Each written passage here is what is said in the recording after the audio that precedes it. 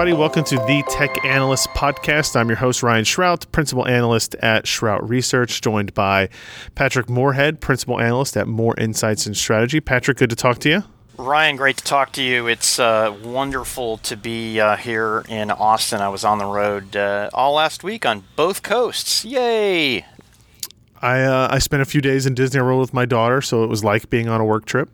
On your feet, walking around 13, 14 hours a day, but a lot of fun nonetheless. It was 95 degrees in Orlando last week. Yeah. Yes, it was fun. It was good. We've got a lot to talk about this week. Obviously, Apple announcements, NVIDIA Turing announcements, Qualcomm had a lot of stuff as well. Before we do that, I did want to say we are nearing the end of our runs where we talk about TechCon. ARM TechCon is an event. It's in San Jose. It's this October. It used to be in Santa Clara. They've moved it to San Jose. It's one of the last remaining true developer conferences of merit after kind of the conclusion of the Intel Developer Forum a few years back. And I think you and I both have a fairly strong view of what TechCon is and what it presents to attendees, right? Oh, absolutely. It is one-stop shopping, particularly for mobile and IoT, and recently, expanding into data center and Windows PCs. Yep. And there's going to be security, 5G, AI edge processing. There's a ton of topics that are going to be covered and emphasized here.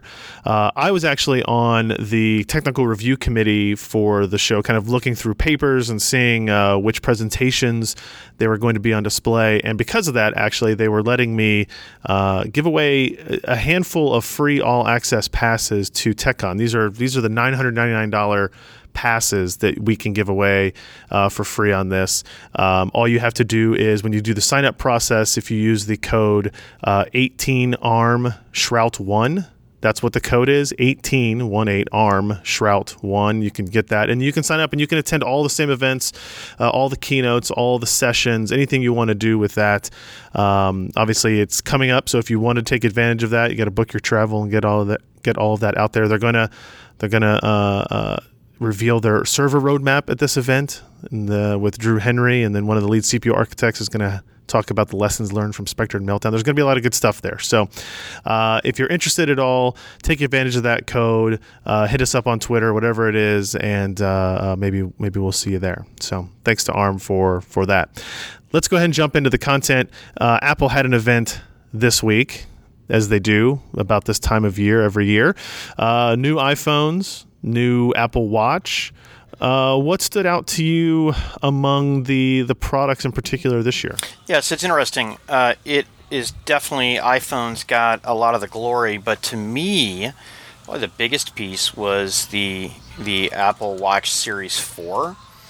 And, it's funny, I don't know if you remember us having this conversation, but when I moved to Samsung, it wasn't that I missed the phone, I actually missed the watch and how it integrates into my life and my help, but I think it reinforces that Apple is continuing down its what I think is a differentiated path with it, which is having a compute device on your wrist, a computer on your wrist. And I know that sounds fluffy and high level, but when you compare and contrast to what everybody else is doing, they by far have invested a lot more compute, and along with that, a little bit larger and a little bit less battery life than the others out there. But I think first and foremost, the biggest thing that it did was it has more of an edge-to-edge display, around 30% more viewable image area. But most importantly were the heart monitoring devices that it provided. Essentially, you could do an ECG, EKG, and you could also test for atrial fibrillation. Say that 5 times fast. AFib. Yes, thank you. I appreciate that. Thank you for the lifeline there, Ryan. But the cool thing about the ECG, and it's a one connector ECG. This is not like the 12 connectors that they shave your your hairy chest on. Please don't envision that, audience. But it has passed FDA approval, which I think is just crazy. I never expected that, and it also does another feature: automatic fall detection and notification. So essentially, your parents are on a ladder, your dad's on a ladder, he falls down and he doesn't get up. They'll automatically call a loved one or even 911. So in my head, I was thinking, my gosh, people are going to buy this for their parents and their grandparents to be able to not only better monitor their heart and their activity, but also with the automated fall activity. So net, I think Apple raised the bar on this one big step. Any thoughts about you with the on the watch? I mean, I ordered one. I think the fall stuff is interesting. I'm looking forward to you testing that out, Pat, if you don't mind. If you could just step on a chair, fall off, see if it actually works. My wife might push. She might help me. So, but no, I'm really interested in what it is. For me personally, what I have most watches have been relegated to have been notification systems. I do a little bit of tracking for health and exercise, but like I have a Peloton, so it kind of tracks it there. So I'm actually kind of tracking it in two places. So it's not actually the most efficient way of doing it. But it's, I'm interested in the screen improvements, the volume level changes, like just the louder speaker, I think will be interesting as somebody who's tried to use that in, conference areas or shows and stuff like that. I think that'll be a benefit too. So, I think it's fair to say these are evolutionary changes, but they're still a pretty significant step ahead in terms of market share and all that and mind share on these devices. That's right. That's right. And it really points out the differences in approach between I see three segments. You have Apple putting the computer on the wrist. You have Samsung and Android who are running, I would call them more applets than I would full applications. You can do a full mapping program that actually runs locally on the Apple Watch. Yeah. And then the third segment is kind of these more exercise trackers, stuff that Xiaomi is actually doing quite well with. It just reinforces that positioning to me. Nothing has really changed. I have the Galaxy Watch. It's nice, but it's not running a full mapping program either. Right. So the big news of event that got the most coverage were the new iPhones. And if you remember last year, Apple did something that I think nobody expected. Their highest unit volume product was actually their most expensive, which was the iPhone X. Right. And so the big question here, at least from an overall perspective, is what could Apple do to keep the growth train going? Right? They're the world's first $1 trillion company, and how could they keep that growth going? Well, I think they put a pretty good foot forward. They expanded the high end at $1,099 with a 6.5-inch XS Max, and boy, it's hard for me to say 10. I just want to say XS Max. Yeah, same here. It's so hard. And then put an LCD 6.1 at $749, called the iPhone XR. So to me, they have expanded their market footprint, and then for people who like the form factor of the 10 but want the latest and greatest, it was the XS. And I think the thing that I want to focus on though is the new semiconductor inside the new SoC. Yeah. So Apple does their own SoC design and is also increasingly leveraging their own intellectual property to do that. They still have an ARM architectural license, so the CPU is ARM instructions, but from a GPU, camera, accelerator, video and GPU and even a memory controller is all of their own IP. So this year they came out with the A12 Bionic, and given that it's been shipping to reviewers, I think we probably have to give them first 7 nanometer part. Yeah, I think so. I think that the number one thing that came out here was inside of A12 Bionic is they really shifted what they focused on and how they invested their transistors. They had been really hammering on CPU and GPU really hard, and on the CPU had, at least on a single core performance, had really run up the score on everybody else in smartphones. But this year it was all about the NPU and all about the GPU, where they invested their transistors. They announced that it was a 5 teraops, and Apple confirmed to me that, although I didn't quite understand, they said 5 teraops in 4, 8, and 16-bit, which honestly didn't make a whole lot of sense to me, because that's not how that works. I think that means I think it's mixed precision, meaning they have dedicated pathways for all 3 of those, and if you run operations of all 3 types at once, it can reach that peak performance level. Yeah, I'm kind of used to the way NVIDIA does it, where they put 4, 8, and 16 and 32, right, and there's a multiplier effect there. But anyways, I think it's a statement. I believe it's less of a statement on what they could do, but more of a statement on where they want to invest their transistors. Apple's taken an incredible amount of heat for not doing AI well. I think some of it's deserved, some of it's not. They do it harder than, let's say, Google, which is they do a lot of the inference on the phone itself, which means they have to have a lot more GPU performance. What are your thoughts?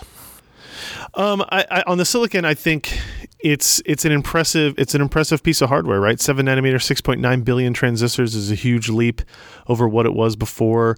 The CPU design I found kind of interesting in that they're going with the same basic structure, a too big, for little design, but these were pretty modest performance increases, touting 15% in CPU side, which is, kind of by my estimation here, strictly a frequency increase, and that there were no real IPC improvements going from A11 to A12, which is interesting in that that's where Apple had been crushing people, right? Is this IPC advantage they had been mustering up through all their custom ARM64 designs this entire time. So it appears that they have maybe hit a wall a little bit in terms of IPC improvements. On the CPU side, the GPU is going to get some performance boosts as well, and then the efficiency gains that Apple's claiming, a lot of that come from the process node, with probably a little bit of as part of the architectural design. And I'm with you on the neural engine. I think they are clearly making an investment in this part of it. The one thing, and please tell me if I missed something here, but I didn't really get any insight into what it's going to be used for, like what the immediate applications are, or what their plans for future applications are for this particular, co-processing engine. So I saw a demo that, and again, you and I both go to like more than our handful of events, but there was a basketball demo that was doing real-time inference. It was a training program where you put the phone on the player, and it's keeping track of the shots that you make, where you were, the arc of the ball, the speed of the ball, and what you need to be doing differently in real time without going to the cloud.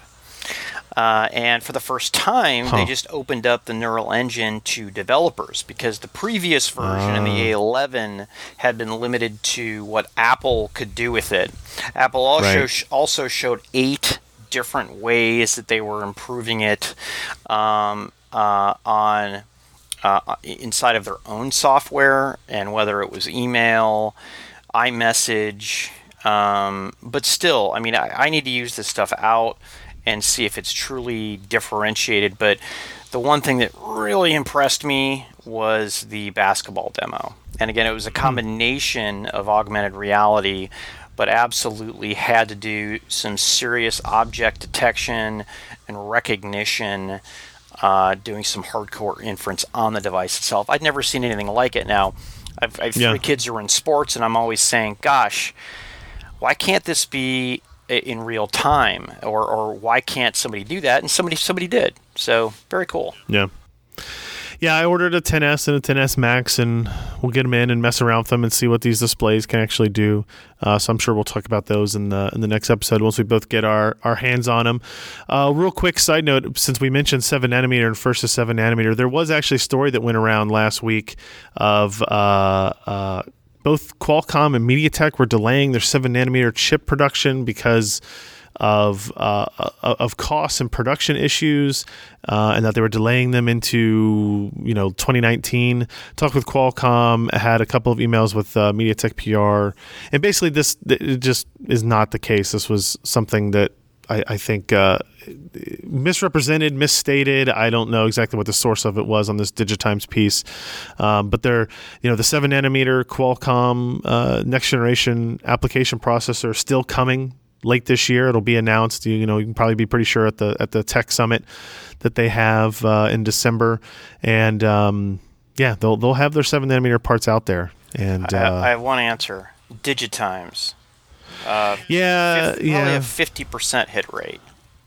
Yeah, hey, but 50% of the time, you're right 100% of the time. Right. Something to that effect.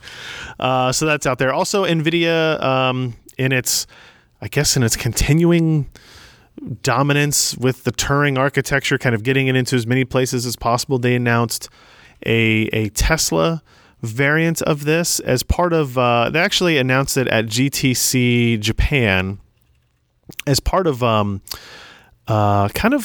I looked at it as a announcement of how they plan to continue their extraordinary growth opportunities for like the next 5-10 years or whatever.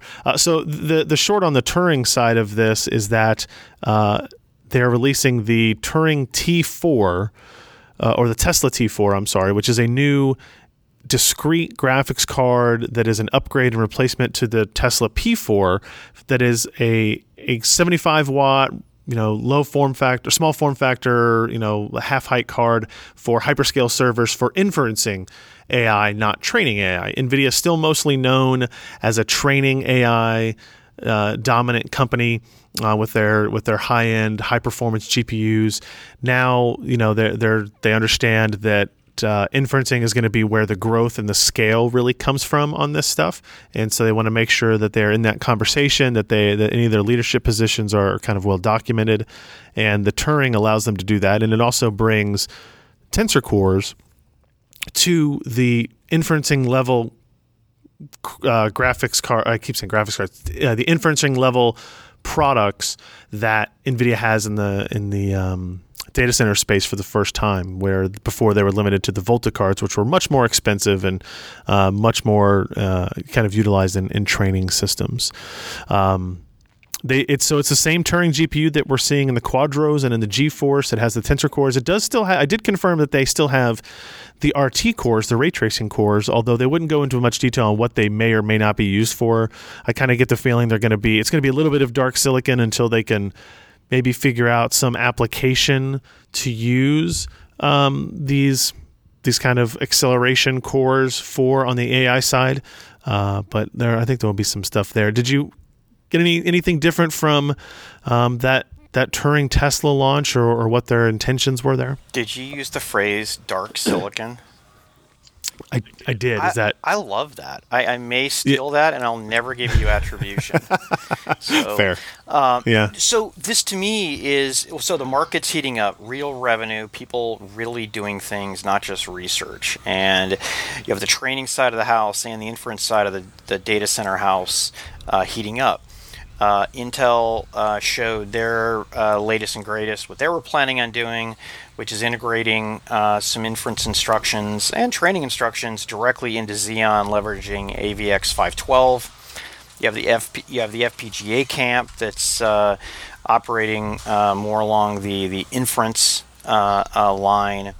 and then you have the fixed function like TPU, which so everything is heating up right now. And to NVIDIA's credit, they just raised the stakes here.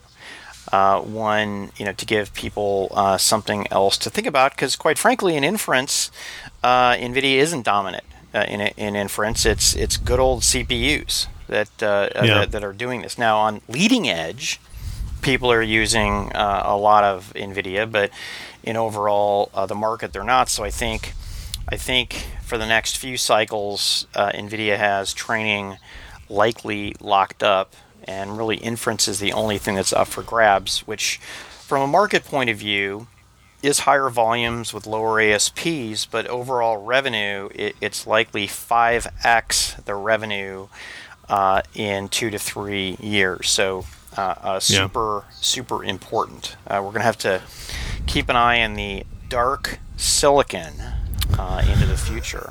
I love that. The other kind of part of their announcement, and I'll try to run through this quick, was they basically announced a new family called AGX, which is they're a new brand kind of encompassing the autonomous robotics for AI. So this includes Drive series for autonomous vehicles, Jetson for edge computing and robotics, and will basically allow them to kind of combine these areas that have based on what they're saying, very similar compute challenges, right? Sensor inputs, path planning, actuation of drive systems. In one of the calls I had with them, they talked about the compute challenges for autonomous robots, whether or not they be in manufacturing or at hospitals or elderly patients or at homes, whatever, is actually more complicated than simply autonomous driving, because with a car, your goal is to not run into anything else. Whereas with a robot, you need to interact with humans, other things. You need to not, run people over, crush them, break their precious glasses as you're bringing them a cup of water, things like that, that make it really interesting. So they announced Jetson AGX Xavier, which is a palm-sized module that has tremendous amount of compute power, targeting AI processing for robotic systems. They had some great partnership announcements with Yamaha, who is going to use the NVIDIA tech to power their AI-driven machines from agriculture to marine products. It was a pretty impressive partner list. Fanuc and Komatsu looking to create like a fleet of autonomous construction and mining vehicles that say will improve safety and productivity. There were a lot of great companies here. Not a surprise that they did this announcement in Japan, as a lot of these Japanese manufacturing companies are kind of like world leading in that space. And then they also did medical instrumentation as well. The Clara AGX is their system. Clara is something that they have announced before, they've talked about before, but now again it's kind of being encompassed into this robotics and automation system. Clara AGX will be not replacing medical instrumentation, but basically processing the information from these systems. It was an interesting discussion about these medical instruments have 10-year lifespans, and in a compute world, 10 years is like an eternity. And so the ability to improve the accuracy and capability of these devices that may have been in place for 7, 8, 10 years saves people a ton of money. It improves the ability to diagnose. It means, you can spend less time in an MRI machine but get a quality of reading that's 10x better, those types of things. And it, kind of their overall picture was this was their their plan for that next 5-year window, 10-year window of growth in industrial robotics and medical AI. Edge computing needs machine learning more than even the giant data center, because you have the constraints of power and thermal. And I think GPUs could have a really good opportunity here, and for that matter, FPGAs. A lot of the stuff done in LiDAR systems uses FPGAs because of the reprogrammability. But if you don't have another kind of application you need to reprogram, then I think that this is a really good look from NVIDIA. Yep. A couple of quick stories from Qualcomm. You wrote about the Snapdragon Wear 3100 launch. Oh, I'm sorry, Anshul wrote about it. This was, I think preemptive a little bit to the Apple Watch announcement. This is their new hardware platform for this that introduces an ultra low power coprocessor.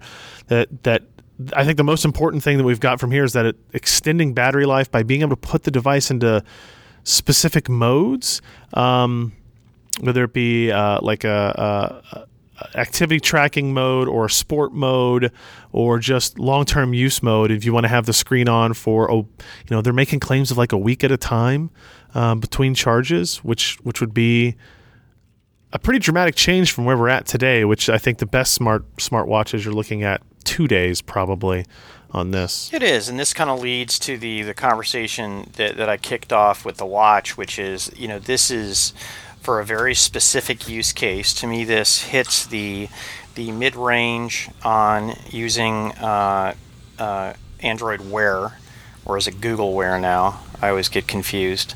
And then for the super low end market, as opposed to what can I do with 12 hours of battery life, like the Apple Watch. So it had been 2 years since Qualcomm had brought out a new wearable chip, and I think they could have easily cranked that one last year. But to be blunt, when Google isn't bringing an appropriate operating system to the table to move it to the next level, why bring out a new chip? Mm-hmm. It doesn't matter. Sure. And Qualcomm is very well represented in China. Samsung with Galaxy Watch went with their own custom silicon, which I found pretty interesting. But this is a market that is slowly but surely growing, has lost a bit of the huge interest and hype that it had before, but the market's maturing, and we have 3 segments, so it's very easy to understand where this market's going. Yep. I think it'll be interesting to see how, with the devices like this, how they're promoted in comparison to the Apple options. And again, you're right, because of the kind of, I would say, the lack of real push from Google on this. So we'll see. We'll see. The other thing that Qualcomm has been involved in the last week or so was this back and forth between Qualcomm and Broadcom on 802.11ax. This is a nearly upon us launch of new wireless routers, new wireless access devices. 802.11x being basically the ability to get significantly more density into these networks. It's not a huge top speed improvement over what you get out of the second wave of 802.11ac devices, but it is, are you going to get more devices in more space getting their peak performance levels? You're going to see routers with 8x8 streaming as opposed to 4x4 kind of being the standard here.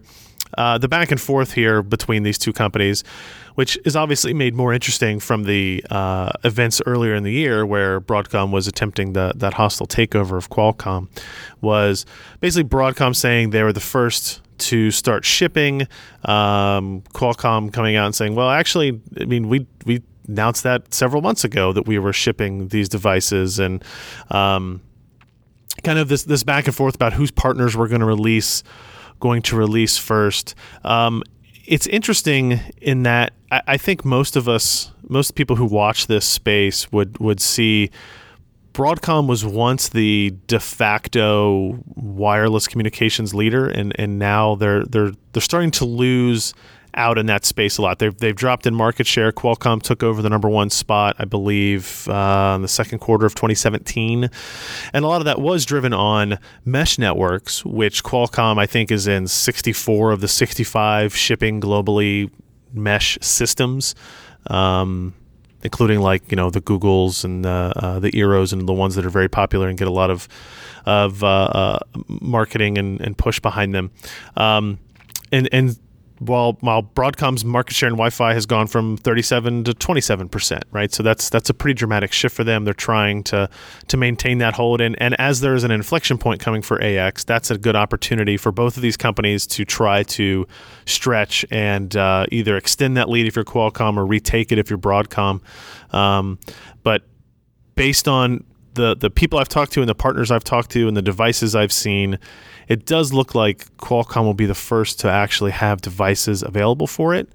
Obviously, you're not going to have an 802.11ax enabled phone or laptop in the immediate future. That's kind of been the case with wireless rollouts for several generations. But they are claiming performance benefits for existing devices on 802.11ax routers too. So I'll be interested to see how that pans out. Have you seen anything on AX yet? So I have. I mean, AX solves a lot of problems and congestion in the business and the home. I think that AX will be what enterprises will adopt on, and enterprises literally go in 5 to 8 year cycles when it comes to Wi-Fi.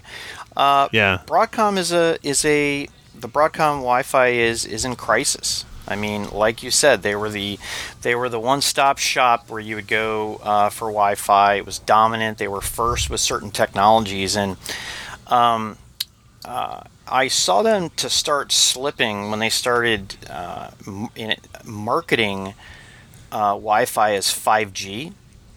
Yeah. Which I think, whenever you see kind of messaging and marketing flailing, a lot of the times there's some underlying rot in the core. A lot of the things and then enter Qualcomm with mesh, and with mesh uses a lot of the IP that it takes for cell phones to change from tower to tower, right? So it was interesting that Qualcomm would bring that technology into play, and I think with Qualcomm and Broadcom fighting it out on AX is really the first new standard where they're fighting toe to toe. So Qualcomm has the momentum. Broadcom has the kind of the entrenched position, particularly in the enterprise. So it's going to be interesting to watch and look at everybody's claims that they're making. I'm really interested in that. Broadcom has historically been stretching it a bit, hence 5G Wi-Fi. So it'll be interesting. Yep. All right, everyone. I think that is going to do it for this week's episode. If you want to catch all of our back episodes, anything you might have missed, and or subscribe so you make sure you don't miss any upcoming episodes, you can go to thetechanalysts.com, or you can just search for The Tech Analysts on iTunes or your podcast app on your phone or Google Play or whatever app you happen to be using to download and listen to this particular show. And we'll see you guys next time.